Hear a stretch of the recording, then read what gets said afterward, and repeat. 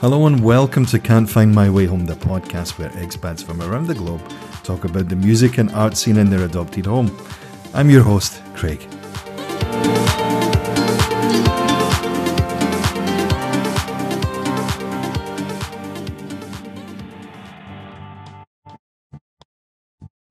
In this episode of Can't Find My Way Home, I was joined by Robbie Aaron. Robbie talks us through his musical and expat journey from growing up in LA to now residing in Munich. We get into how Robbie's early days as a teen were spent playing in punk bands, in fact he still is, and finding structure in the music and some ups and downs along the way. Fast forward to January 2021 and Robbie found himself in Munich to start a new chapter with his girlfriend, whom he'd met while in LA.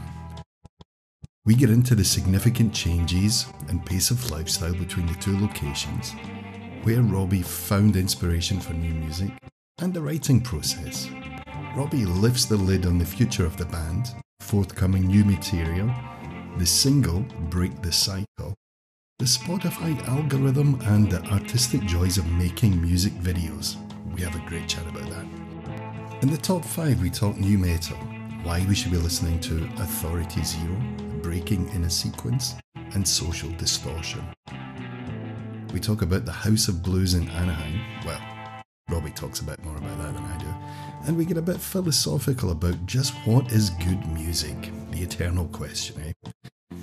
We also talk about the inclusive nature of the punk music scene. All this and what difference being an Aries makes. Let's get right to it. Robbie Aaron. So I'm a musician. I'm the lead singer of a punk rock band called Ocean's Way, based in Munich, Germany. And if you would have told me 20 years ago when I first picked up a guitar that I'd be playing in a German band, I'd say you're crazy. I'd say you're out of your mind, man. What the hell are you talking about? Germany? What? Like that was another planet as far as I was concerned when I was a kid. I grew up in Los Angeles, in a suburb of LA, in a predominantly working class Hispanic community, and there wasn't a ton of structure in my household growing up. I'll be honest, it was pretty chaotic to say the least. But one thing there was no shortage of was music. So I grew up in the 90s, and this was when punk rock and grunge were exploding. With that lack of structure, I kind of found it in music. You know, me and my brother were very close, and we would spend hours watching MTV. I tell people this all the time. For better or for worse, we were raised by a television and a radio. It's a very 90s thing to do. It's probably an 80s thing to do as well in some exactly, respect. right? I mean, when you say that to kids now, they probably don't know what That's you're talking true. about. What is this MTV you speak of? You know? And what is a stereo? What is a CD player? What is a cassette player? What are you talking about, man? It's crazy. It makes you feel old sometimes. You're like, Jesus Christ. But music was that important to myself and my family. My dad introduced punk rock into our household, and it just made sense to me. Like punk just sort of clicked for me as a kid, you know. And if that's happening as a kid, then that tells me that's what I kind of, I don't know. That's what I gravitate towards because, like I said, it just makes sense. I mean, I listen to other things as well. I mean, growing up in LA, you know, there was a ton of hip hop as well. Like we listened to a lot of NWA, Tupac, Biggie, Snoop Dogg, all these West Coast artists who are just as influential as the rock on the radio. So it was like this just plethora of music just being thrown at me, and I loved every bit of it because all these crazy sounds were coming out. And the 90s was just such a, you know, different time for music because they were starting to experiment with things, and I loved it, everything, you know. So like I said, I found refuge in music. It was kind of like a safe place for me when things were popping off in the house, fights or drama. I mean, we moved houses a lot as a kid. I didn't have a very stable childhood. We went from house to house to house. We never had one place, always changing friends. So it was a lot for a kid, you know. But music was always my saving grace, in particular punk rock, because of that, that grittiness, that angst, and that angst let me express anger that I was feeling that I didn't even understand myself. And I mean, one of my favorite bands was Social Distortion, which is a local band over here in LA.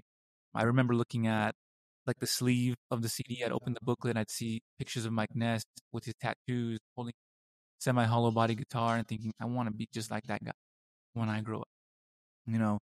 And whereas other kids were like looking to basketball players, and football players, presidents, and stuff, those weren't my role models. My role models were rock stars, man. Yeah, You can't really help what you gravitate towards. I think sure, that's you can still enjoy your sports and all that, but if there's something that just as you were saying there, like it hits you, you can't really explain how or why, but it's just right. something inside that Right, clicks, and then you're exactly. like, all right. That's a great point. You can't really help what, inspires you. If it clicks, it clicks. You just got to run with it. And believe me, I've dabbled in many things in my life. I mean, music isn't all I do. I mean, I'm also a big nerd. I love to learn. I studied politics in college. I was actually going to be a uh, a diplomat for the U.S. government at one point. I was seriously considering a career in government for a while. But again, the older I got, the more passion started to outweigh sort of like, I guess, societal norm. You know what I mean? Because for me, it kind of started to become more of a question of, Hmm. well, do I really want to do this, or am I doing what I think I should be doing? You know what I'm saying? And music just, I don't know. I even like stopped doing music for a while. So let me kind of back up a little bit. I started my first band at 13. I was still in middle school at the time, and this is when you didn't spread the word with Instagram. You spread the word about your shows with flyers.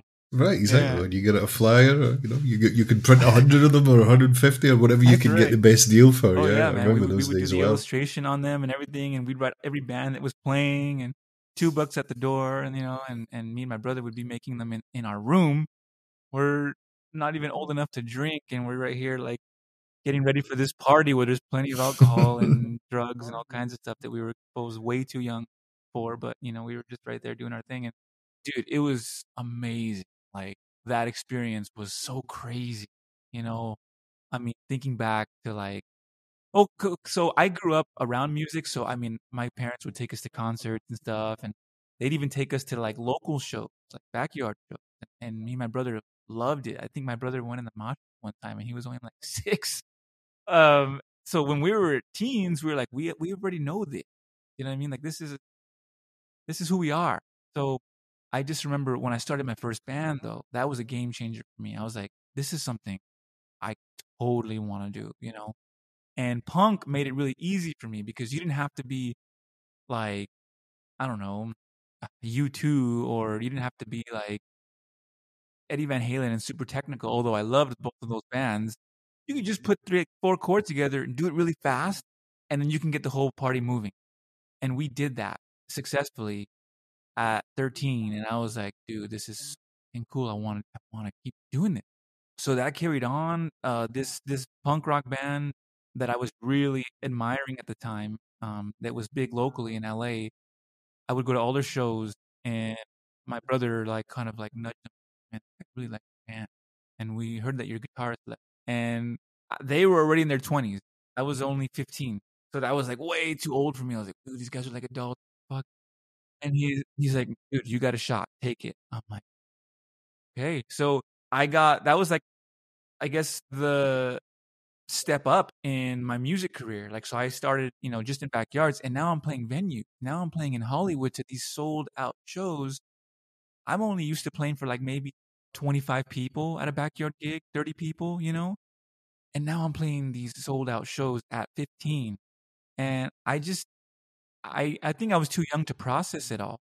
There's not many of us get to that stage, Robbie. Yeah, To be honest with you, it's quite a unique situation. We're doing other things at 15 for sure, right? But to take that kind of step up there to go absolutely. into the bigger leagues, as it were, it's quite a jump, man. Quite a jump, man. And it was a jump, like I said, that I wasn't quite prepared for.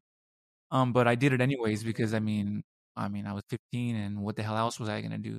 These guys want me in their band, and they feel confident enough for me to play, and I'm like, why the hell not? So, there I was, 15 at the knitting factory in Hollywood, sold out. And I remember like just a year prior, I was at that same venue watching my favorite bands, and now I'm on stage playing in front of all these people. So, I was, oh shit, dude. But it was awesome. It was great. I guess that was like, so that was a great step up for me, but it was also kind of the first falling out that I had with music because I mean there was a lot of, how can I put it, surrounding circumstances that, when you're young, people are crazy, people are experimenting, and I was kind of hanging out with, not gangs, but I was hanging out with what they called party crew, which were just a step behind gang. They were still packed, like they still had their numbers. They were violent. They still beat people up. But the difference was they just did it at party. They didn't go around doing it like shaving their head and all that. It was just like we were a bunch of punks and we started this crew. And I was in this crew before I got in the band. So when I got into the band, the crew would come to all the shows. And I remember I would get into a fight, or one of my crew would get into a fight for the show.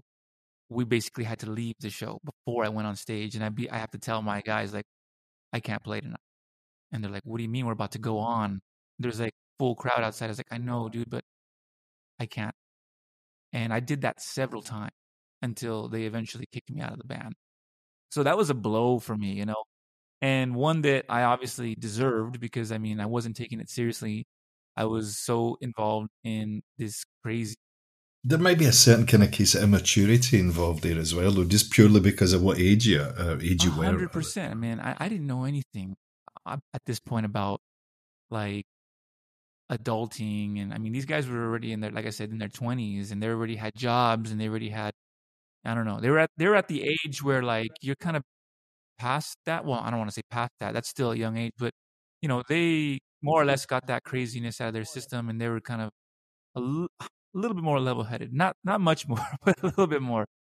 And so like I don't want to make it too long-winded, but basically that was my first falling out with music. It was a blow for sure because I had never been kicked out of a band before, and I remember I was just so my ego was so hurt, like, oh dude, just yeah, distraught. Yeah, I was like, can imagine. dude, like they kicked me out of the band, and I started drinking, and it was just ugly, dude. I fell into a depression, and things were just ugly at that time. And then I stopped the whole band thing, and I kind of really wanted to clean up my act. So from like 17 to about like 20, dude, I didn't really do any band or touring or nothing. I was just clean. I was sober because I was sober for a while, for like a good 8 years. I don't know. I just didn't want to do that anymore. Like that just didn't appeal to me. Like was at a point where I think I want to do this, And it was funny because it was when I was getting into college that I also kind of simultaneously picked up my guitar again. And I was like, I had these very kind of, how can I put it, opposing forces. Like one of me wants to learn and the other me wants to just rock out. And they were like butting heads. I was like, shit. But so 12 years ago now was when I officially jumped back into the music scene and was like, I want to do this. Here we are today, man. Like I'm in this band and we're doing really good. It's in Germany. Like I said, I never thought that would happen, but I guess this is a good segue now to kind of explain how that happened, the whole expat situation. What happened was, so I was in bands and stuff that weren't really seeing success in LA. I mean, again, dude, I was having falling outs throughout the mid 2000s. Like none of these bands were working. I was doing stuff that I didn't want to do. I was playing in these indie bands and these like post-punk synth dark wave fucking Joy Division bands. Like everybody loves that shit out here. I don't understand it. I don't, okay, not to knock that though any other genre, but it's just not me. It didn't speak to me the way punk did, But people, I think that's a more genuine way of saying it, right? Because it's always easy to, right? Especially if you play an instrument or you play in a band. There's certain things that you just don't like playing, or you don't get, or you don't dig it. You're just like, this is not fun, man. You got it. I'd rather be doing something else. Yeah, and you know it, and you as a musician, you understand. Like I'm sure you've been in a ton of bands, and you're playing, and you're just like, I'm not grooving to this, dude. Like this is just, I'm so not even sorry, but this is not me. You have to get to a point where you're honest with yourself and you're like, is this really what I want to do? You have to ask yourself that question. And I was in a band for like 4 years doing that kind of stuff.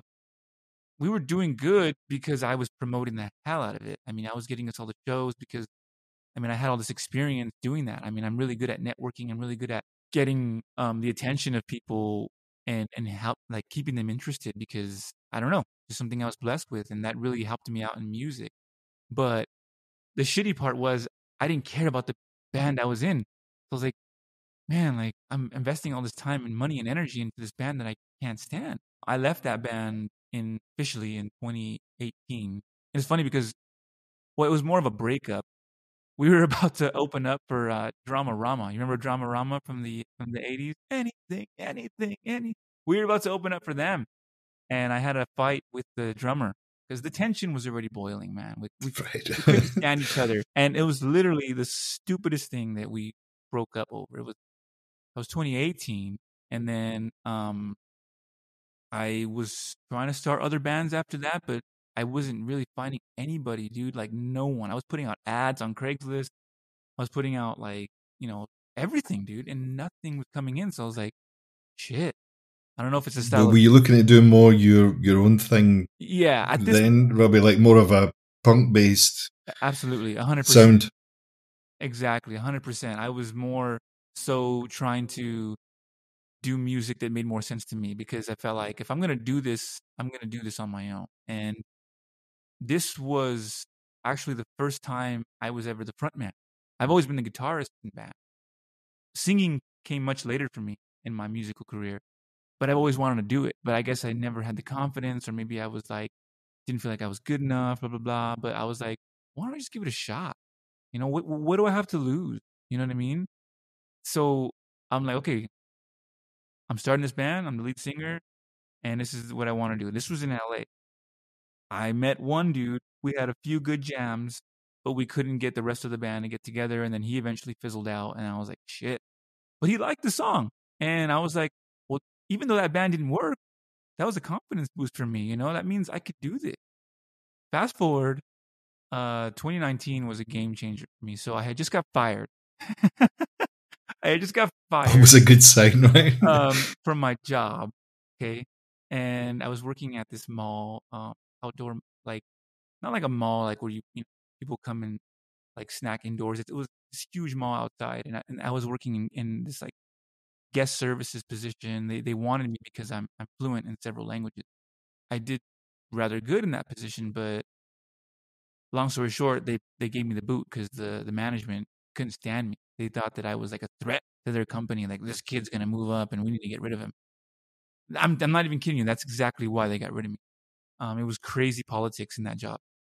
So I got the boot at the tail end of 2019. I'm down and out. I'm just working out one day. I don't want to divulge too much about my relationship, but right, no. I met this German girl. So I started talking to this German girl, and because we had mutual friends on our Facebook, and I'm like, I'm very forward, I'm like, wait, how do we have so many friends in common, but I've never met this? That doesn't make sense.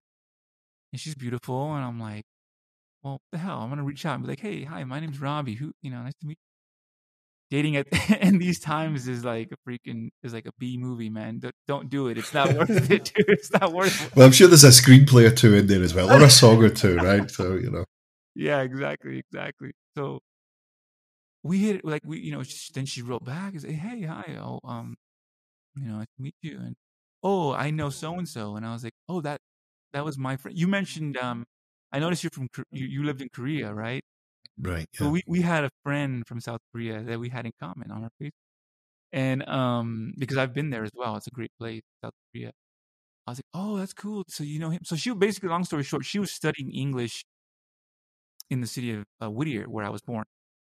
She was studying English, and we put two and two together, and it was crazy because little did we know, 8 years ago, our Korean friend was supposed to introduce to go on a date. And fast forward 8 years, we connect on Facebook, and we met without him even telling us to meet. You know what I mean? So I'm like, that's fucking crazy. And long story short, we just hit it off. And then the freaking government announces there's this virus going around. And I'm like, oh shit. And everything's closing down. And this was already by March of 2020. So that's just at the kind of beginning, right, of Yeah. all the stuff happening. The onset of the pandemic. And, Mm. you know, at this point, we're kind of getting like chummy, you know, we're obviously at a point where we dig each other, you know, and we're totally down to like meet up and like, you know, maybe see where this can go. So I'm like, well, how about this? Why don't we meet up and, you know, let's see where our relationship. And she goes, okay. So we planned it for June 2020. And then I booked a ticket to Munich where she lived. And the airline, like a month before, refunds the ticket and says you can't go because no airlines are going out to Germany. They're not going anywhere.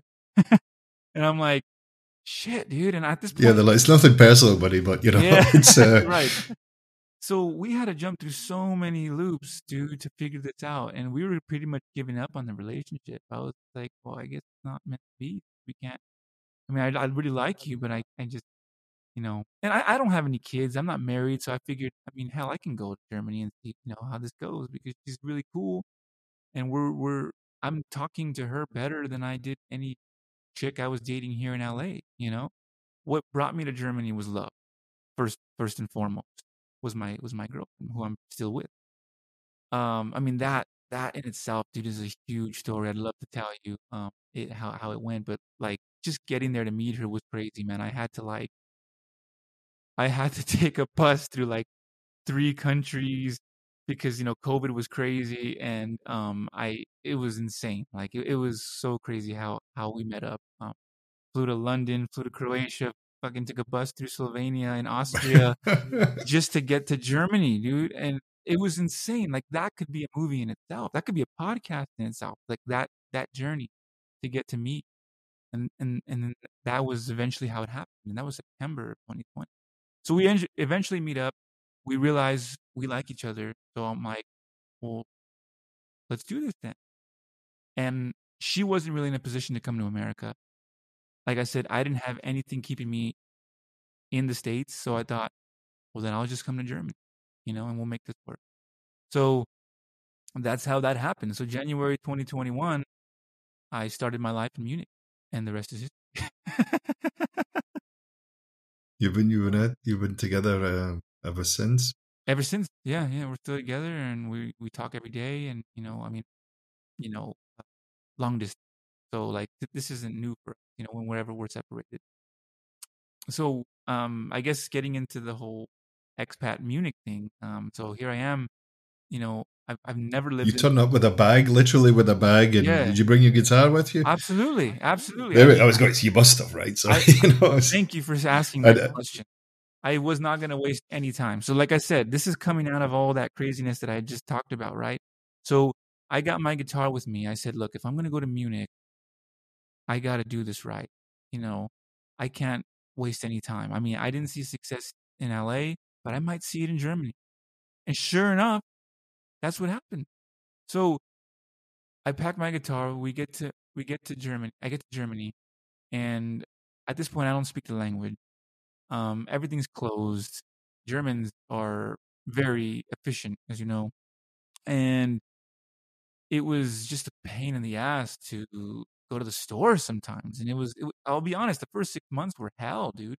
Living in a foreign country. I mean, it's hard on its own when there is no pandemic, living in a foreign country, getting, you know, acclimatizing to everything that's new to you. But with the pandemic involved, that was just a whole other mindfuck, you know? So I'm like, okay, I'm here. I have nothing but time, and I have my guitar. And I don't know what it is about Germany, dude, but my songs were just like flowing. I had a writer's block here in LA. Must be all that good Bavarian, a combination of the Bavarian beer and the Munich air, whatever it was. You know, it's a heady mix. You know, I think it was also Beethoven and Mozart in the air, dude. I think I was getting there. Yeah, totally, man. It's a vibe. I mean, you live in Germany, so it's a vibe. It's for me. I think what it was that crazy. LA is very fast, dude. It's too fast here, man. Like people are very superficial. They got somewhere to be, somewhere to talk to. You know, sometimes you don't even know who the fuck your friends are. You know, it's really not a good place if you're trying to connect with yourself. I'll be honest. It's great for your entertainment career.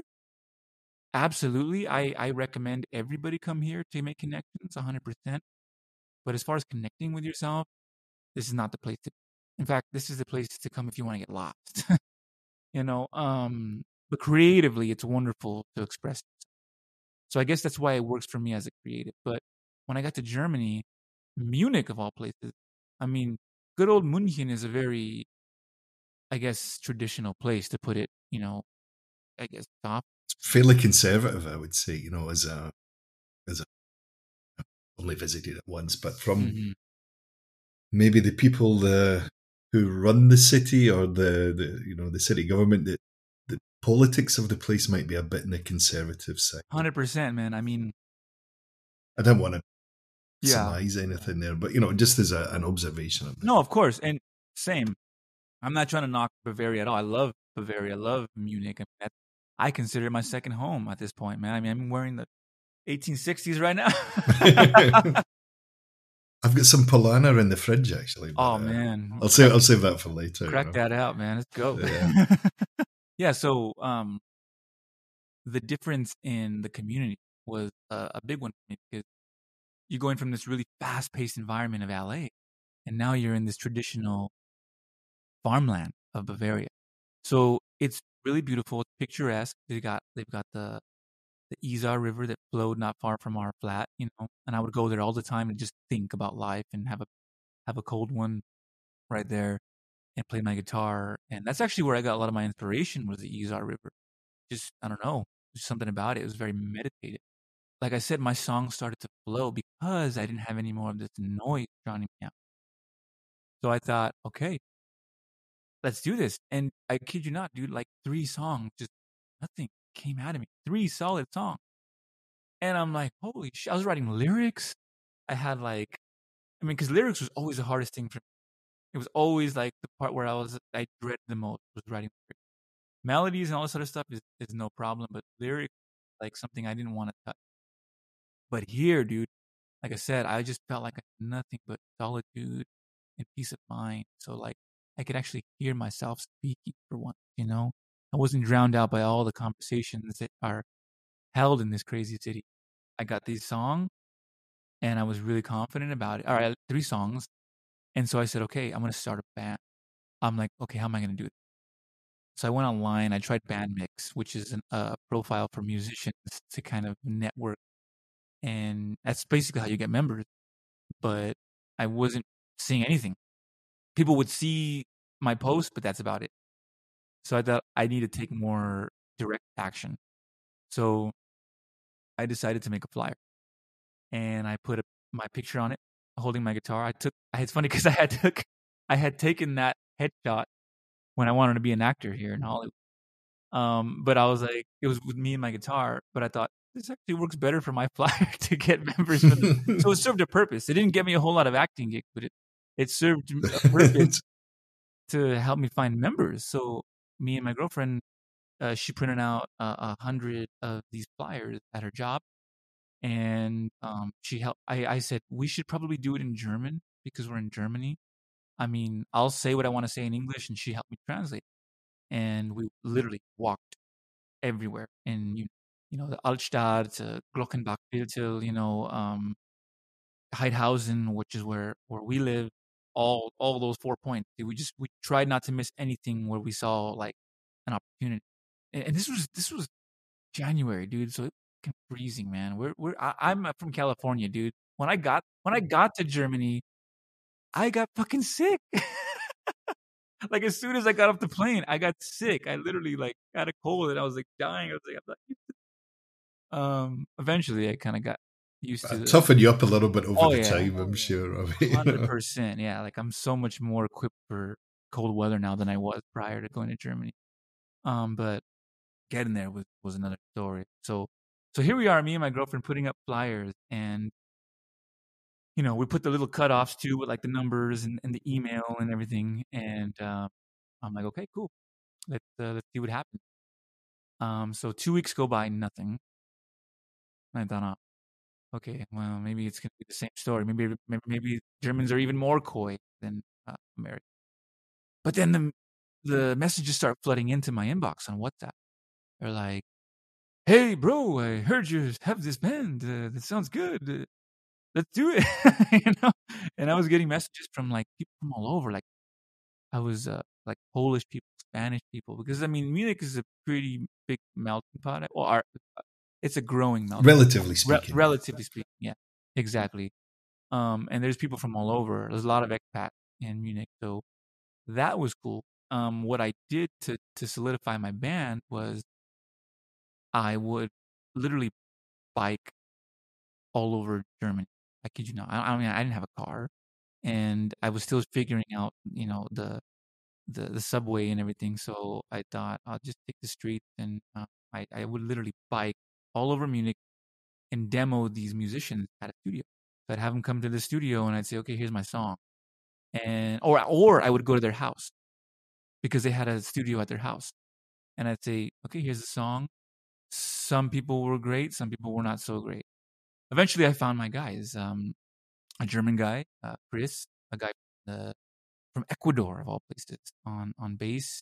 The drummer was the hardest thing to find. That was the thing that I was not finding. Guitarists and I feel like bassists are kind of like a dime a dozen. Drummers are hard. This guy from the Czech Republic calls me and he's like, "Hey man, I saw your fly, blah blah blah," and I was like, "Cool, let's meet up and let's see how it goes." And we meet up, and it didn't go so well. And I was like, "Thank you, appreciate it." That was it. But after him, I wasn't finding anybody, dude. He was like the only guy. But he kept texting me, "Hey, Robbie, did you find anybody? Is there anybody who wants to be in your band? Because I want to be in your band, man." He has that Slavic accent. And I was like, well, no, I'm still demoing like people and stuff. So, I'll let you know how oh, okay, man, let me know. And this guy kept hounding me. So I'm like, at this point, this guy is showing me more drive than he is talent. And sometimes that's better than is the drive, because this, you could up your chops. That's not a problem. But if you don't have drive, you can't change that about them, no matter how many like motivational speeches you give them. So I thought I'll take a chance on this guy. So I said, sure. You know what? I need a band, dude. I don't want to waste any time. Let's do it. And so we secured Yindra on the drum. So I got a full band now at this point, and I think I secured everybody like by March. Just to interject a second, Yeah, because I have a quick question for you. So, your particular style of music, right? When we haven't even talked about the band name yet, right? So, Oceans Away, just as you were mentioning earlier about your kind of punk background, and was it harder to find people who wanted to do the same thing as you musically, or was that just more of a when they heard what you had? Great question. Well, one thing I did on the flyer was I put the influences that I had. I named them specifically. This is what I listen to. So naturally, this would be what you also listen to. If you like these bands, you're going to like the music that I play. Was it hard? Yes and no. There were people who said, there were people who just wanted to be in a band, but didn't necessarily. That's what I'm anticipating, Yeah, but they didn't necessarily play punk. And that was actually, that was the case for the bass. He was from Ecuador, and he's used to playing like rock en español, and like cumbias and all this shit, but he's never been in a punk band. And I'm like, "Are you sure you want to do this, dude?" He's like, "Yeah, bro, I just want to be in a band, yeah." And I was like, "Okay." I mean, I really didn't have much to work with, Craig, so I kind of did the best with what I had. It turned out working out pretty well for me, at least for the first single, which did really well. So you mentioned the band name. So Oceans Away, we chose that. We couldn't figure out a name for a whole year, dude. We literally, it took us. Did you get through a cycle of different names for the project? Yes, the band. It's 100%. And actually, before I get to that, I mean, I just want to say, the other guys though are total punks. Like the guitarist and the drummer are total punks, especially Yindra. the guy from the Czech Republic. Like he's full on. Like when we met up, he had a flipped up hat. You know, he's got tattoos of like sailors, chicks, and you know, like I was like, okay, this is the kind of guy I need. Chris, a little bit more conservative. You know, a little bit more. I'm an engineer, but I like punk rock. You know, he understood the music. I think getting to the name, yeah, we definitely went through a ton of cycles for what we wanted to call ourselves, and nothing was really sticking for me. And I guess our theme was we want a band name that reflects who we are, like our story. So I'm like, what the? Okay, that could be a million things. What do we call it? Like the I don't the expats. Can we narrow these parameters then a little bit? It's sometimes names just come, right, and then other times they. Yeah. Well, you've got other things to kind of get on with, I suppose. Yeah, and all in good time. We would ask our friends, "What do you think of this name?" And they were like, "Nah." Nah. Other people were like, "Yeah," you know. So I was like, "Ah." So eventually, we settled on Oceans Away because, and I didn't even like the name in the beginning. I thought it was shite, as you guys say in Scotland. I was like, I just threw it out there. I was like, well, I mean, when I think about it, I literally had to travel an ocean away to come start this band. So I was thinking of ocean. I mean, I was like, ocean something. At first, it was, I don't know what was it. I think it was overseas. We were gonna call ourselves overseas, and that just didn't work. We were like, what overseas? And we would also go on like Spotify and see if anybody else had this name. And Ocean's Way wasn't taken. I kind of liked it, and the guys definitely liked it. I was still on the fence, and I was like, well, let's give it a shot. But it started to make more sense as time went on. I was like, well, yeah, I mean, hell, you know, if anybody ever asked, somebody would be like, well, dude, I had to travel to Germany to start a band and have success, man. That's a whole ocean away from where I'm from. So it just makes sense if you think about it, you know? And everybody seems to like it, you know, and it clicks. Everybody I've, introduced myself to, I'm from Oceans Away, and badass name, bro. Hell yeah, I like that, man. Yeah, it just works, and it suits the band's story really well as well, you know. No matter where we end up, it's always going to be the origin. You know, I had to travel an ocean away just to start the damn thing. And yeah, the rest is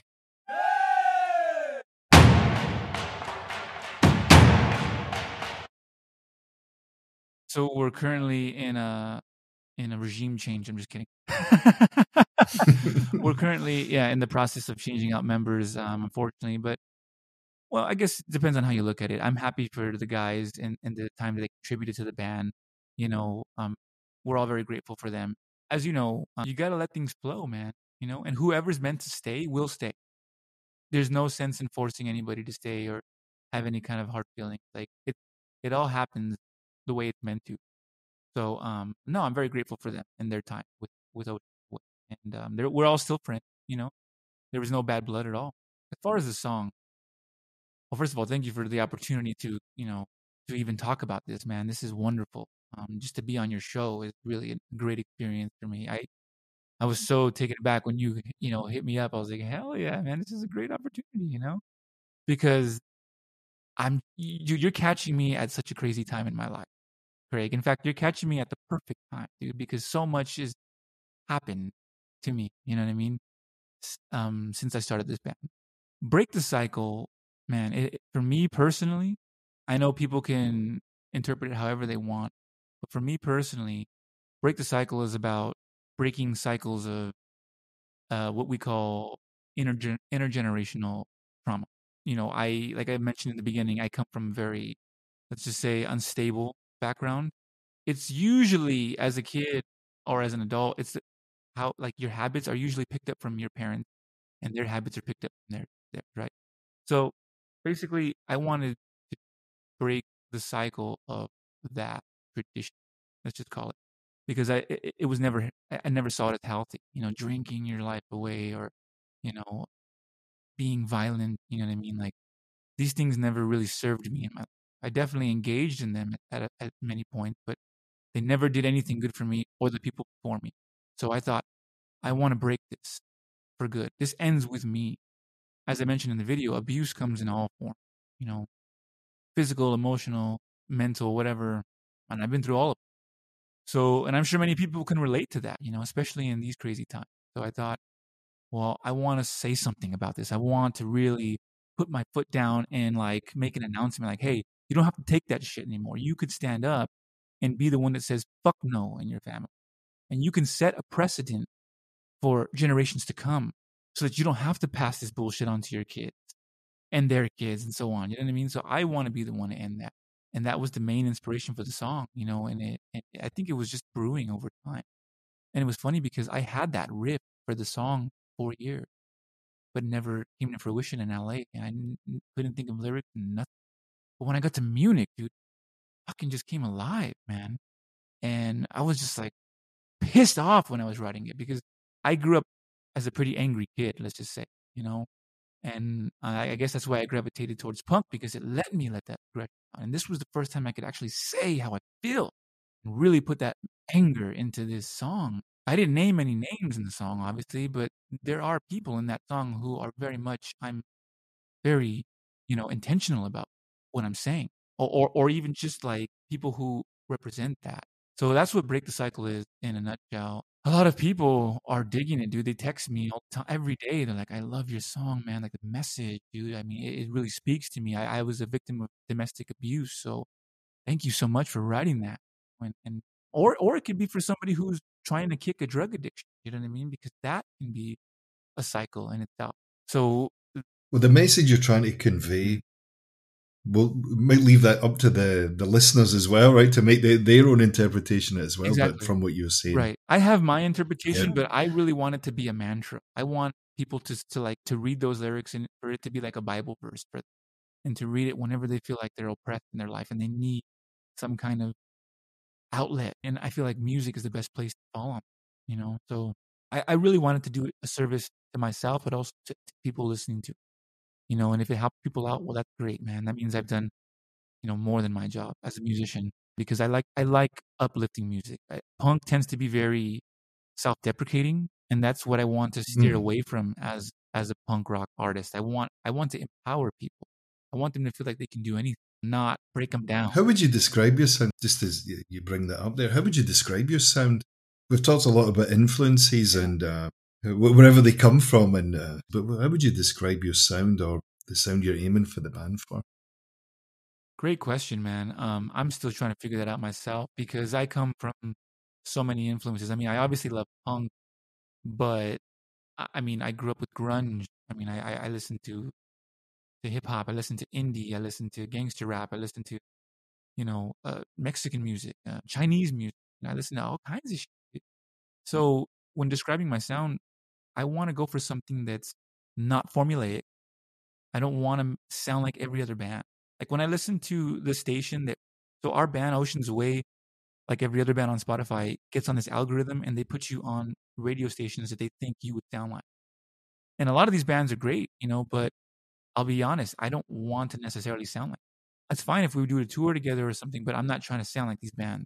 I'm trying to do this thing 100% DIY, like indigenous to my feelings and the sounds that come out of me. I guess the best way to describe my sound, Craig, is I want to uplift people, but I also want to give them like a cathartic outlet, because a lot of the riffs that I write, a lot of the music that I write is very cathartic. Like when you hear it, you're just like, oh, that fucking chord just hit me.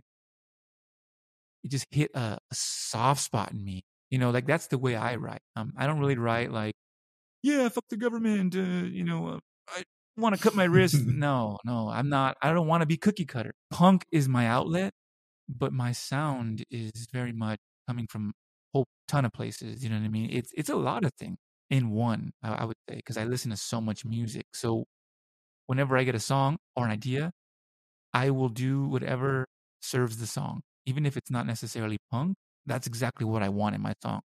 In fact, I was just having this conversation with the audio engineer yesterday. I said, this next single that we have coming out, it's a punk rock song, but it's also kind of has a rock and roll vibe. It's got a groove to it.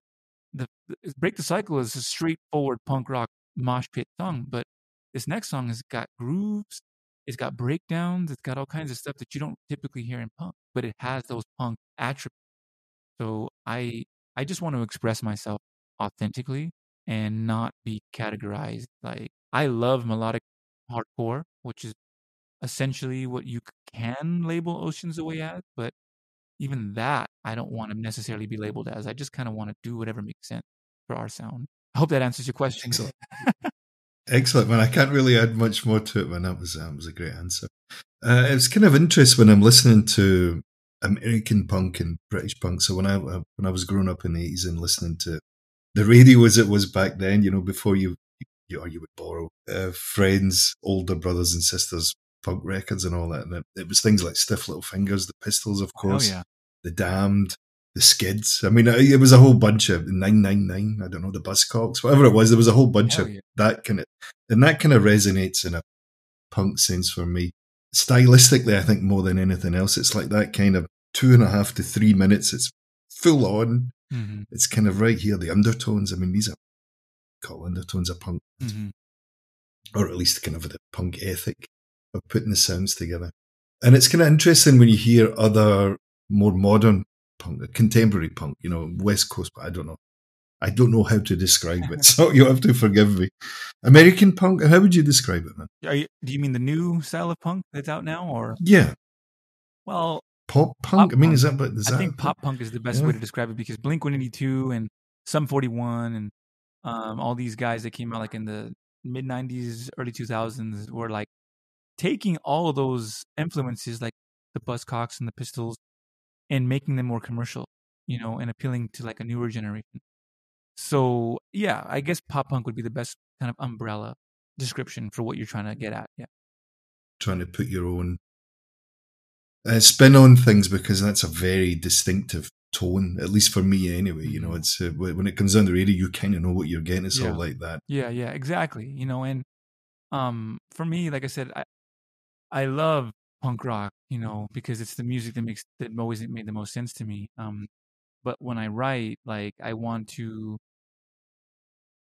just think this has gotta be a punk song. This has gotta be, like a certain label. I just want whatever comes out to me to come out, and we're gonna tailor it the best we can to our own sound. You know what I'm saying? Because I really don't, like I said, I don't want to be formulaic. I don't want to sound like anybody else. You know what I mean? I mean, of course we have universals that you kind of do in this music that I do, but that's kind of where that ends for me. Like I just want to be us. And if we do something in the song that is super unorthodox, well, hell yeah. You know what I mean? That's exactly what I'm going for, So, yeah. Tell us a bit about the video as well while we're here. The video is very well put together, man. I must admit, the whole package, as it were, song, performance, Thank you production. So much. Thank you. And if you all very well done. And if you have a minute, I would love to tell you about that. That would really. Please do, man. I would really love to tell you about not just the concept, but also the actual logistics behind that thing, because it's kind of a miracle how it all came together, I'd have to say. So just to kind of give you context here, it was my first official music video, actually. I mean, I've done plenty of performances, I've done plenty of shows and like Instagram lives and all that crap, but I'd never done like an official music video. But it was my dream since I was a kid. So I always had I would always think of ideas in my mind, whether I was in LA or Germany, of how I want a video to look, My idea for Break the Cycle was I want to capture the essence of the message in the video. Obviously, you always want to do that the best you can. Not every video does that. Some videos have no freaking connection at all to the song. It's like, this doesn't make any sense. This is a hard rock song, but then there's like rabbits and this other stuff going on. Sunshine. It's like, what the hell? So music, that's the cool thing about music, is it doesn't always have to make sense. But for me, I definitely wanted to portray some kind of angsty message in the video. So it's funny because it was the year prior when I got to Germany that, I started to really write the script in my mind. So like I said, we live in Heidhausen, which is a very artsy district. And as you know, Germany is very picturesque. The architecture is just phenomenal, man. Like when I was walking around, I was like, because Europe is just so old, they like to keep that old, archaic, Gothic look. And I just thought, as I was walking around, I love architecture in general, but history and all that, like, it's just my thing. So I was just like, man, I really want this video. So I'd be walking around. I was like, okay, I'd make mental notes, like, this has got to be here. That's got to be in the video. That's got to be in the video. That was a year prior, dude. We shot the video a year later. So I'm making all these mental notes. Fast forward a year, and I'm like, okay, guys, the single's out, doing great. I really want to do a video. I believe I gave us ample time to prepare for it, but the guys might disagree because they were they were fighting in your mind anyway, right? They were fighting me on everything, dude. Like they were even fighting me on the song before we recorded it. They're like, even that. Like I'm always having to fight uphill battles just to get things done in a band, because I'm a visionary. And I'm also an Aries, so we do and then we think. We don't think and then we do, you know what I'm saying? But it usually turns out well, and I was confident. And if I'm confident, I know it's good. So that was the case for the video. So what I did was, I storyboarded it. I literally wrote out, like, I created a Google Doc. And I would add pictures, and I would put text, and I would put scene 1, scene 2, because I worked at the New York Film Academy during the pandemic, and before I got furloughed because of the pandemic. They let everybody, unfortunately, or fortunately, because I'm in the band now. Otherwise, I wouldn't be. But I picked up a lot when I was working there. I didn't study the camera. I didn't do none of that shit. I would literally just be at work looking at projects from these students going, oh, this is how you do a screenplay. Oh, okay, so this is how you put that together. Oh, okay, cool. And I would read script, and all of these things that I did prior to the band really helped inform the music video making process. But again, this was not like I learned it from a class. This is what I taught myself.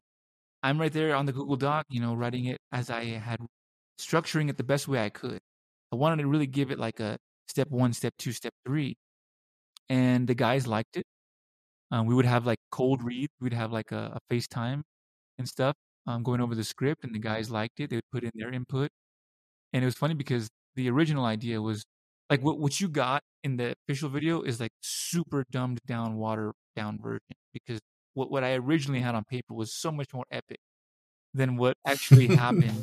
But because I'm thinking Ben-Hur here or something like that, man. I've got all these, I don't know, Avatar or something. I've got all these kind of ideas in my head. But go on, please. No, yeah, I mean, and that's how it should be, I mean, you want to think big, man. I don't think there's anything wrong with that at all. Yeah, dude, think big, And then we'll worry about reality as it happens, Reality definitely smacked me upside the head once I realized we didn't have the budget for this. Well, there you go. You read my mind. That's what I was thinking. No, it's all about. We did this all about the greenbacks. Exactly, dude. I mean, that's what makes the world go around, unfortunately. And I didn't have the capital for this thing. The guys didn't have the capital. Well, I mean, we had money, just not the money that was required to get this thing off the ground, at least to the extent that I originally wanted. So, I mean, I had to really get resourceful. So, I guess I'm getting into the logistics now. Sorry that I'm not giving you like the details of the actual music video, but I will get into that. I promise. Yeah, it's all good. All good, man. I kind of want to. I'm very OCD. I like to go in order. Once I had the script ready, and once the guys we had more or less a date when we were going to shoot it. What had to come next was the cinematographer, and this was before we even had an editor involved. I just needed a guy to shoot it on a camera who knew what the hell he was doing, who wouldn't charge me an arm and a leg. So I got online and I was looking for people, and I found this dude from the Ukraine, of all places. And this was at the peak of the war going on. So I thought that's kind of cool, kind of different, right? I mean, we went through great talks with this guy and everything. We sat down, had bought him a beer and everything, but it didn't work out because he unfortunately, his price was way out of our range. So we had these talks before I got back to Germany, because I had come to the States to see family, and then I was on my way back to shoot the video. We did this in April, in spring of this year, and still kind of chilly there, but warming up a bit. I thought, shit, dude, okay, what are we gonna do? So literally, the day before the shoot, I'm without a cinematographer. Like there's no way I'm gonna say no to this. This has to happen. I'm a determined guy, dude. When I set my mind, you're taking no for an. You're not taking no for an answer here, right? I get that vibe from you. I wasn't. I was not. I was like, no, we're gonna do this. We just got to figure out how. And the guys were like, kind of fed up at this point. Not fed up. They were just they were frustrated, like because Europeans and Americans were a different breed. So like we Americans are like it can be done, and Europeans, especially Germans, are like, well, we need to have X, Y, and Z before we get to this answer. Otherwise, it's not gonna happen. We don't see it that way. We're like, we don't need any of that, and we can still make it happen. So I don't have a cinematographer, and this is the day before the shoot is supposed to happen. I scheduled it for the 9th and the 10th of April. And I'm like, dude, is there anything you can do for us, man? Like, is there anyone you know who's willing to do it at I don't know, whatever? And he goes, and this Ukrainian guy goes, I might know somebody. So, dude, it was like 9 o'clock at night, and I get this call from this French guy who is named Arthur, and he wants to build up his profile as a cinematographer. And he goes, hey, my buddy, let me know about your video going on, man. When do you need it done? I said, tomorrow. He goes, okay, do you have a script? I do. Okay, sure, send it to me. And I'm like, can we do this though? I was like, is this for sure? He's like, yeah, I'll see you tomorrow, 9 a.m. All right. So we talked for a few hours, sent him the script. He really liked it. I mean, all the cinematographers that I sent it to, and I sent it to quite a few of them, loved it. They're like, dude, you actually put thought into your script. Usually when I shoot a band, they just say, turn the camera on. And, got to do something for his man, Yeah, just turn the camera on and I'll just do whatever. And cinematographers can't stand that. Cinematographers need some type of direction. You're right. They need a bit of guidance, and then from there you can. Yeah, because they can totally offer their input, but a director really is the one that kind of guides you through the process, and that's what I am. So I was like, dude, I got you covered, man. Like, you're not gonna be alone. Like, I'll help you in whatever you need throughout the whole shoot, and that's what we did. So we got her done, man. It was a 2-day shoot, technically 3. We had to cut it up into 2 days because logistically, it didn't match up for 2 of our guys. They couldn't be there. So the video was actually shot on 2 different days. We were never actually in the same place at the same time. You can't tell that from the video, but we had to work around those logistical challenges. So me and the guitarist, we did our shoots, and then a week later, the bassist and the drummer did their shoot. And we had to find the right day, right? Because the weather in Germany is so unpredictable. I mean, it was supposed to rain. It was a 60% chance of rain on the day that we shot. Dude, I just had so much working against me, Craig. Like, I had just found this cinematographer the day before the shoot. It was looking like I wasn't going to shoot the video. And on top of that, there was a chance of rain. So I was, dude, I had never experienced that much stress in my life. And I was putting in the final details of the video the night before. So I didn't get much sleep. But the product that came out from that was just unbelievable. I mean, standing ovation. And let's just put it that way, dude. Like, I was just so happy with the end product. And the band, everybody loved it. The guys who were originally saying it couldn't be done were all of a sudden going, yeah, oh my God, it's so amazing. And I'm like, yeah, I told you. You just had to trust me. You've little faith, man, you know? Yeah. So it looks fantastic, man. It's a great example of putting that kind of collective energy together in the way you've just described it there. All of those things maybe kind of not working in the same circle as you, and then you're fighting against them. It's a bit like pushing water uphill a bit, I guess. Best way to describe it. The best way to describe it. And I always seem to have I've become kind of an expert at working against the grain.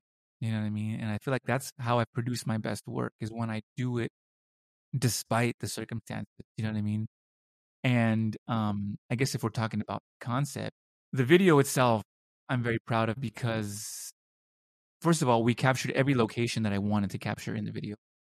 Everything that I wanted to be in that video, minus, we did get the French Quarter.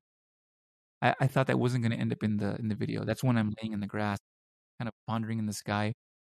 And then that crow beautifully just flies over my head. And I was like, dude, please get that crow. And he was able to just get him before he took flight. And I was like, yes. I don't know, just weird little gothic things like that I think are worth putting into a film. It was so much fun, dude. We had so much fun shooting this thing, walking around Munich, and people looking at us going, what are they doing? because they don't really shoot videos in Munich, you know. And so these guys, people, you know, Germans on their bikes, you know, walking because they love to walk, looking at us, going, "What are you doing? What's going on?" It's myself, kind of. I'm brooding, right? I'm brooding in my mind, like I'm really done with, you know, I'm really done living like. We shattered a bottle in the video because that was sort of the proverbial bottle breaking, you know, the cycle breaking right there. I wanted to really put that into context. Like, yes, I'm breaking the cycle, but I'm also fucking physically breaking something because I'm just sick of all this shit, dude. One of the parts that I really want to discuss is I don't know if you caught this. It happens really fast, but there's a scene where I'm sort of taking a bow and I'm reading this text on the floor. I don't know if you caught that part of the video. There's a memorial at the Gasteig in Munich, in the district of Heidhausen where I live, dedicated to this man. Gosh, I forget his name. It's Georg something. And this was a guy who attempted to murder Hitler. And it's funny because a lot of the stuff that ended up in the video, I discovered the day of the shoot. It wasn't even in the script. That wasn't in the script. I never intended for that to be in the video, but we were walking and I'm thinking, okay, let's get a shot of you behind me. So I wanted to capture that brooding right. So as we're walking, I see this white rose on the floor in front of this memorial. I'm like, dude, get that. That's super aesthetic. So I bend down and I go, oh shit, this is that one dude, you know, who wanted to assassinate Hitler because my girlfriend had I think that was what it was called, the White Rose Movement, if I remember right. The White Rose Movement, exactly. It was like university students, if I remember. There was a. There you go, man. So it was. The names escape me, but yeah, exactly. I know where you're coming from. You know your German history, good man. And my girlfriend was the one that told me about that. And when she told me the story about how these university students were like passing out pamphlets at school to kind of, you know, overthrow the Nazi party, I thought that was brilliant. I mean, that what a form of resistance, you know what I mean?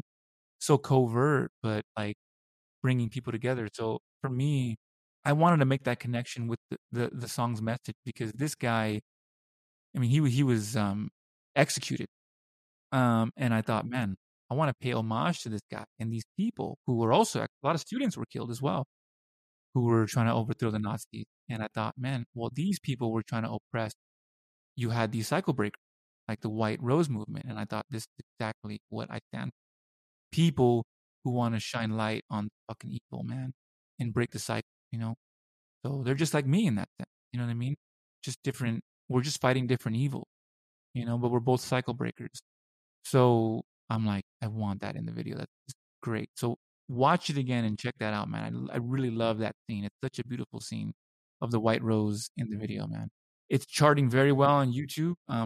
It's almost at 2,000 views now, and it's only been out for less than 4 months. And like I said, this is my first music video, dude. So that is such a humbling feeling to go from nothing, like I said, nothing, right?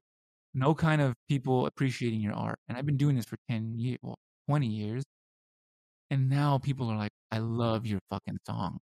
I love your song. In Germany, you know? So I'm like, this is just astonishing for me, Craig. And I couldn't be more happy. And I believe everything happens when it should. And it's certainly happening for me right now. So I couldn't be more happy and proud of myself and the work that I put in.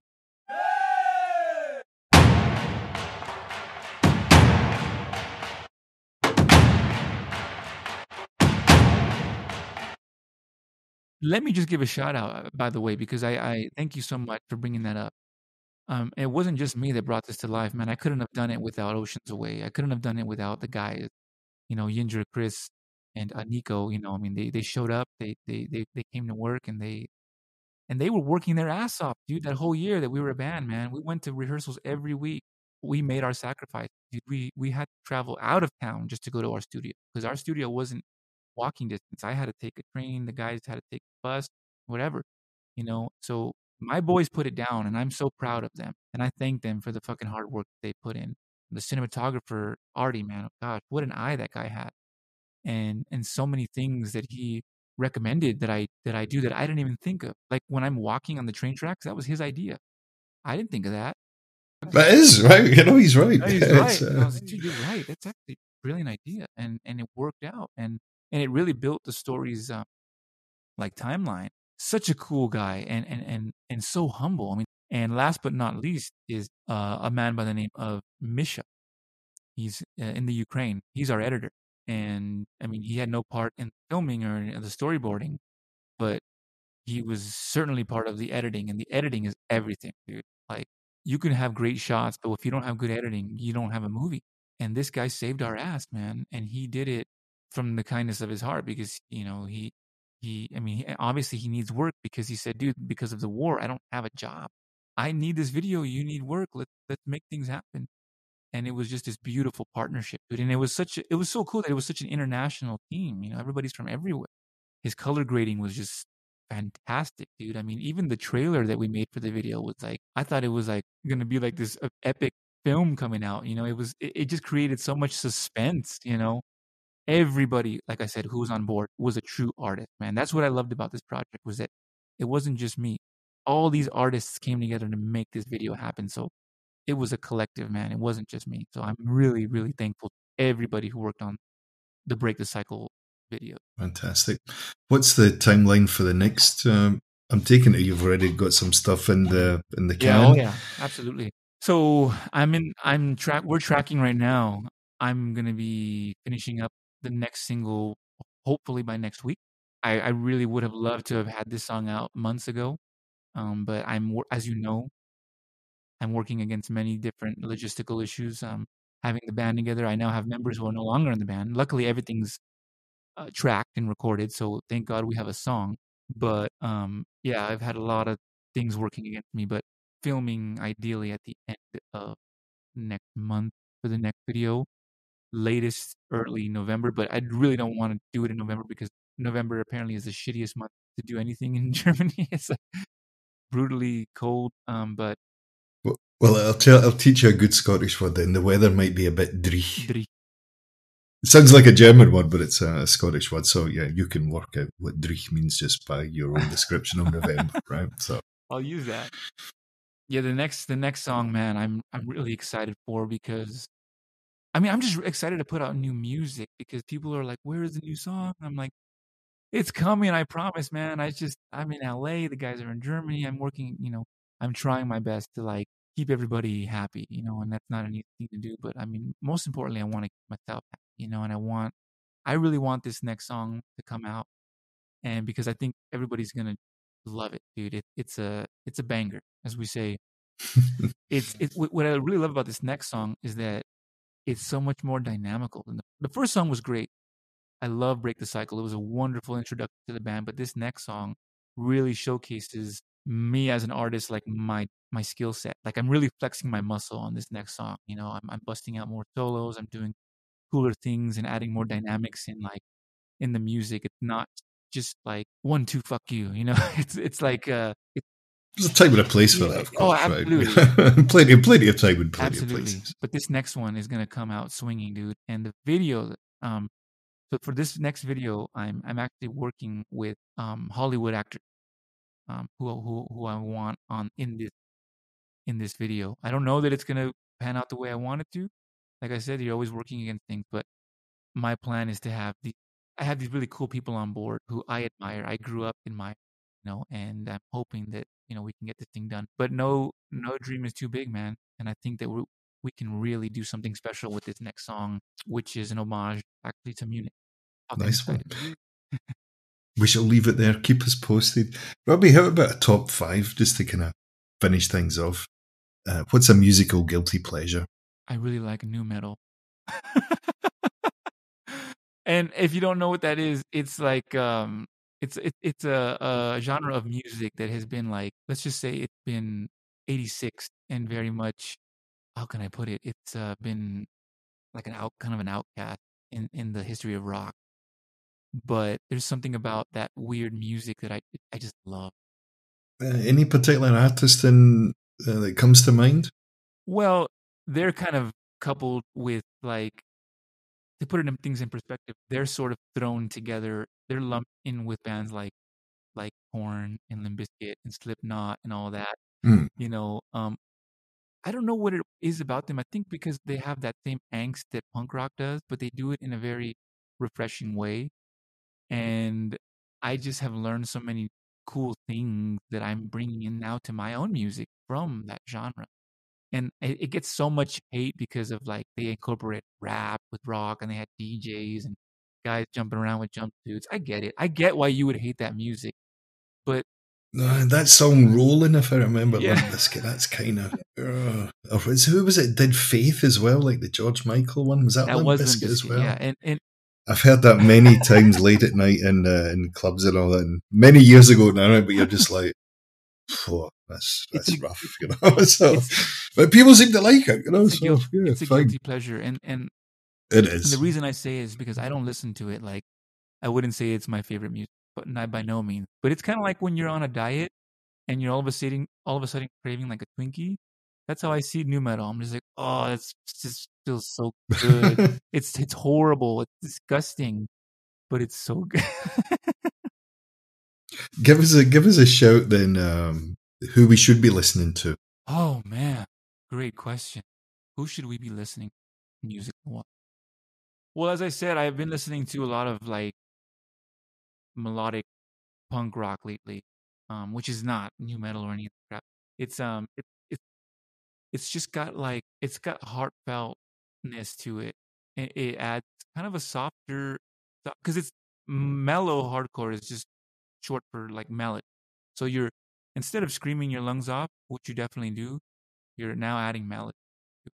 So it's kind of I'm a sucker for melody, man. I really love melody in the music. So when I hear melodic stuff, it really brighten. I don't know. It just really hits like the perfect note because I'm angsty, but I also have that melodic soft side. In terms of who we should be listening to, man, God, I guess it would have to be Authority Zero. Yeah, I don't know if you've ever heard of them before, but they're a perfect example of what I'm describing. You know, because yeah, definitely give Breaking in the Sequence a listen. They are a band from Huntington Beach. They do alternative metal and but in a very refreshing way. And the drummer is from Korn, David Silvera, whom I've had on the show twice. Yeah, they're a great band. I would definitely say give Breaking in a Sequence a shot. You know, they're up and comers, but they're all killer musicians, dude. And they're guys just like you and me. You know, had a dream and they're making stuff happen. They're working with the guy from Korn, which is like a dream come true for any musician working with your hero. You know what I mean? So I'm proud of those guys. I've been in their shows, I've been in their rehearsals, and they work hard. They show up on Sundays. So that goes to show how hard these guys work. You know what I mean? And We won't talk about Sundays in Germany, right, man? that's a sin. It's a whole other episode, I think, That's a man. You know. sin. All right, nice. That's some good choices there. How about a go-to karaoke song, Go to karaoke song. Um, or if you know your Korean Noribang, whichever you prefer. oh man, I would have to say "Prison Bound" by Social Distortion. Yeah, that's my go-to. Um, I think I play it at any opportunity that I have, whether it's at a party or I'm just at a jam session with random musicians. I usually break that song out because it's so heartfelt and it's from one of my favorite bands. So, Prison Band. Win-win. Yeah. Favorite venue, Robbie. So you played around a lot. No, that doesn't sound right when I say it like that, right? You know, it sounds like, yeah, you know what I Yeah. mean, with the best intentions. But I think your good experience of playing venues big and small and dingy and backyards, as you were saying earlier. But Favorite venue what's to some of the play kind of at or favourites you've favorite had? venue? Yeah, yeah, or both actually. Okay. Yeah, either, either one, I'll both, give whatever you you like. both. I'll give you favorite venue to play at, favorite venue to attend. I would say to play at would have to be I don't even know if it's around anymore. The Allen Theater in Southgate. It's a lot of old punk rock bands have played there. The Skeptics have played there. The Addicts have played there. The Exploited have played there. It's like this crazy little gem in like really rough part of LA. The Allen. The reason I say that is because it was the last biggest venue I played at as an artist. Like when I was in my punk band, you know. Um, that's a good one.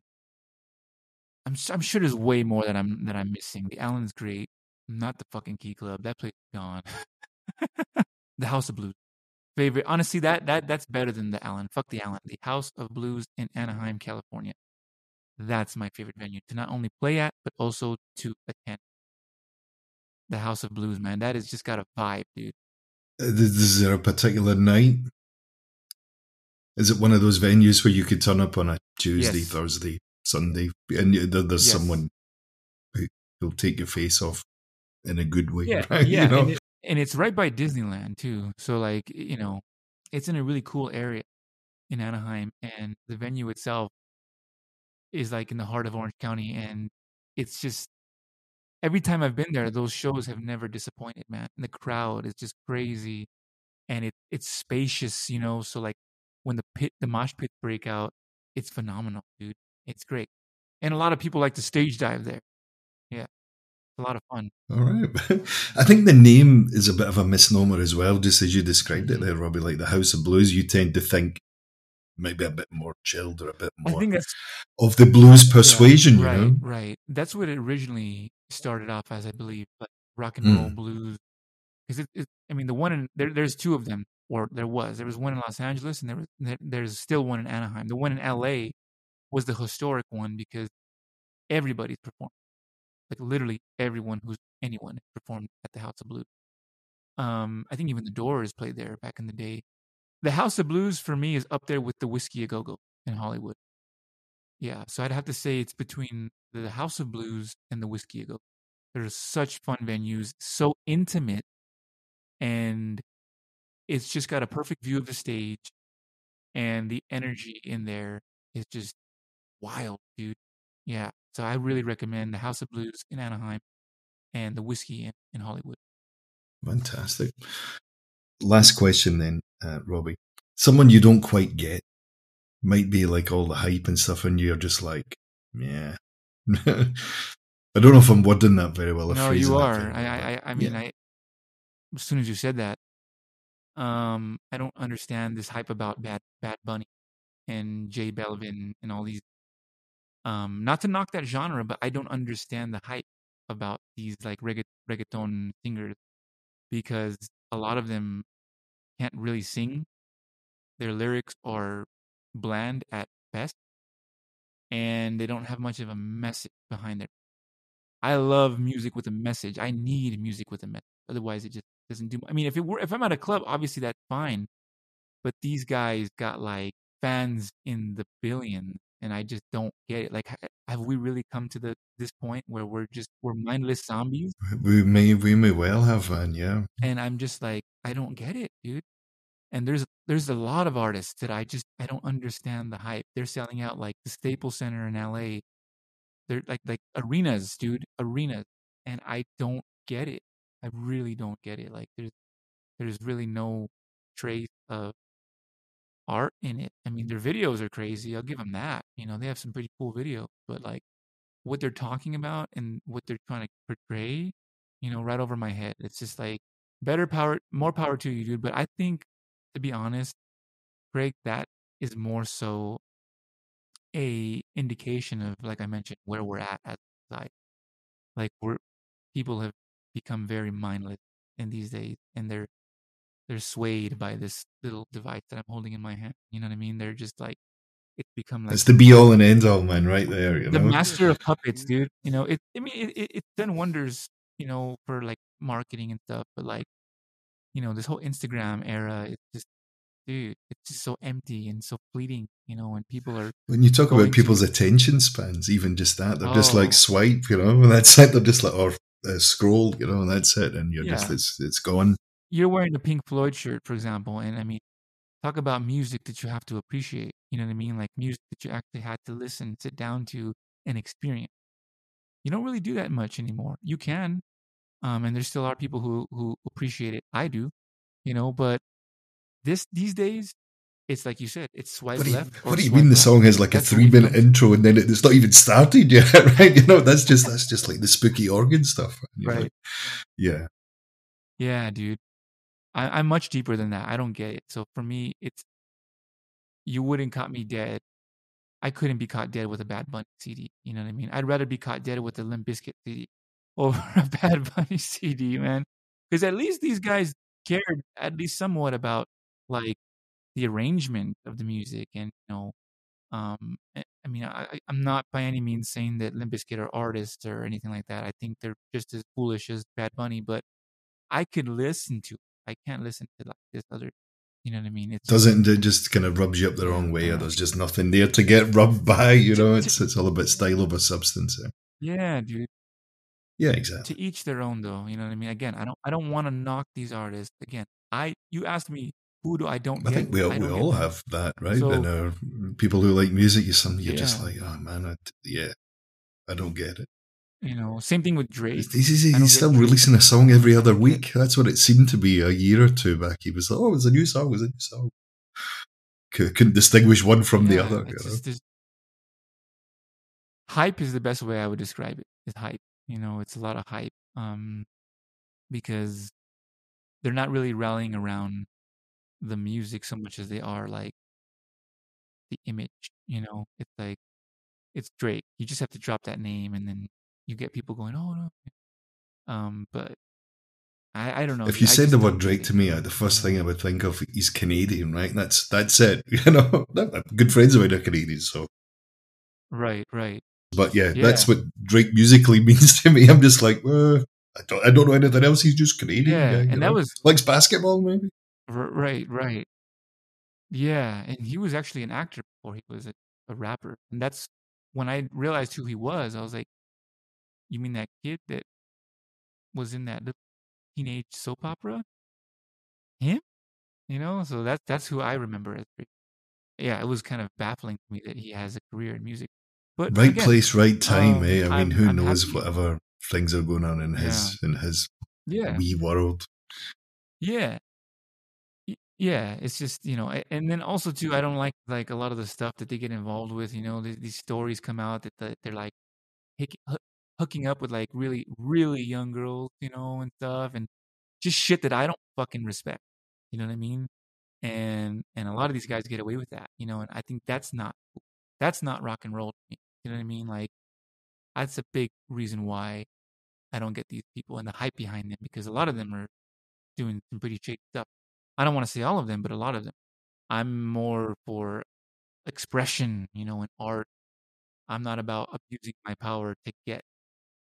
I'm all about the expression. One thing that resonates with me about punk, or always sticks in my mind, is it's hard.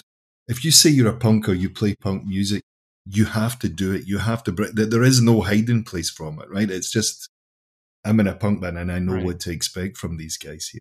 Whether you can split the genres, Mm-hmm.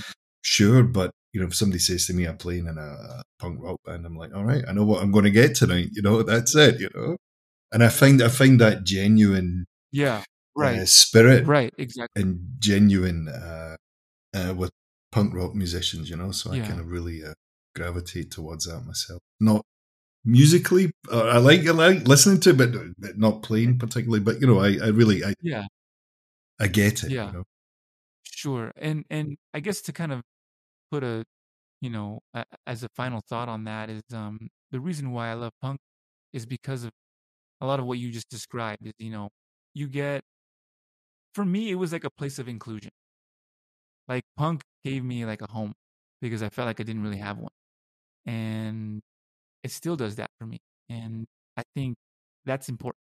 And maybe this other stuff, music gives these other fans a home too, and that's great if it does that. You know what I mean? But I guess the essence of punk was, hey, if you're an outcast, you can hang out with me. You know what I mean? And you won't feel alone. Punk makes you feel like you're not alone. It makes you feel like you can be a weirdo, which I very much am, dude. Like I can be my weird self. I can be my eccentric self, and it won't be deemed as uncool or not hip enough. Like I can just say whatever the fuck I want, and it's accepted. You know what I mean? It's that very much uncensored, like I guess DIY culture that I love about punk, that you just don't get with the mainstream. And what really pisses me off is that a lot of these artists are ripping off punks and wearing leather jackets now, and they have like anarchy tattoos, and they don't know shit about punk, dude. That's what I really don't like about these new artists. You know what I'm saying? Is that for me, it's the message, it's the movement. You know what I mean? That's what I loved about punk. What I still love about punk is that there's like there's a community behind it, and we're all in this together. We're like a brotherhood. We're like brothers and sisters coming together. You know, I don't feel that way like about when I'm at some other show. You know what I mean? But at punk show, you feel that camaraderie, and that's what is important about type of music. And on that note, that's a perfect way to end our chat. Robbie, it's been an absolute pleasure, mate. Hey, good luck with everything going forward. Whenever I'm next in Munich, or you're in Dortmund for that matter, first round's on me, mate. Sounds good, dude. I'll come up. We'll have some Paulaners. We'll have some Augustinas. But dude, thank you so much for having me on the show. I mean, this is wonderful what you're doing. Can't Find My Way Home. I couldn't think of a better name for a podcast. That's just brilliant, dude. So thank you so much for, the opportunity to be on your show, Craig. Keep fighting the good fight, bro. Right on. Cheers, Robbie. Cheers.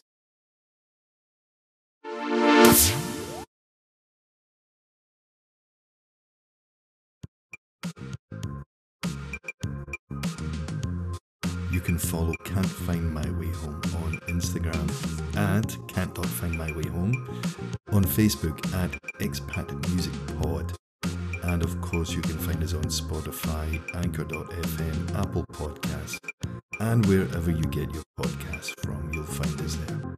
Until the next one, this is Craig saying cheers.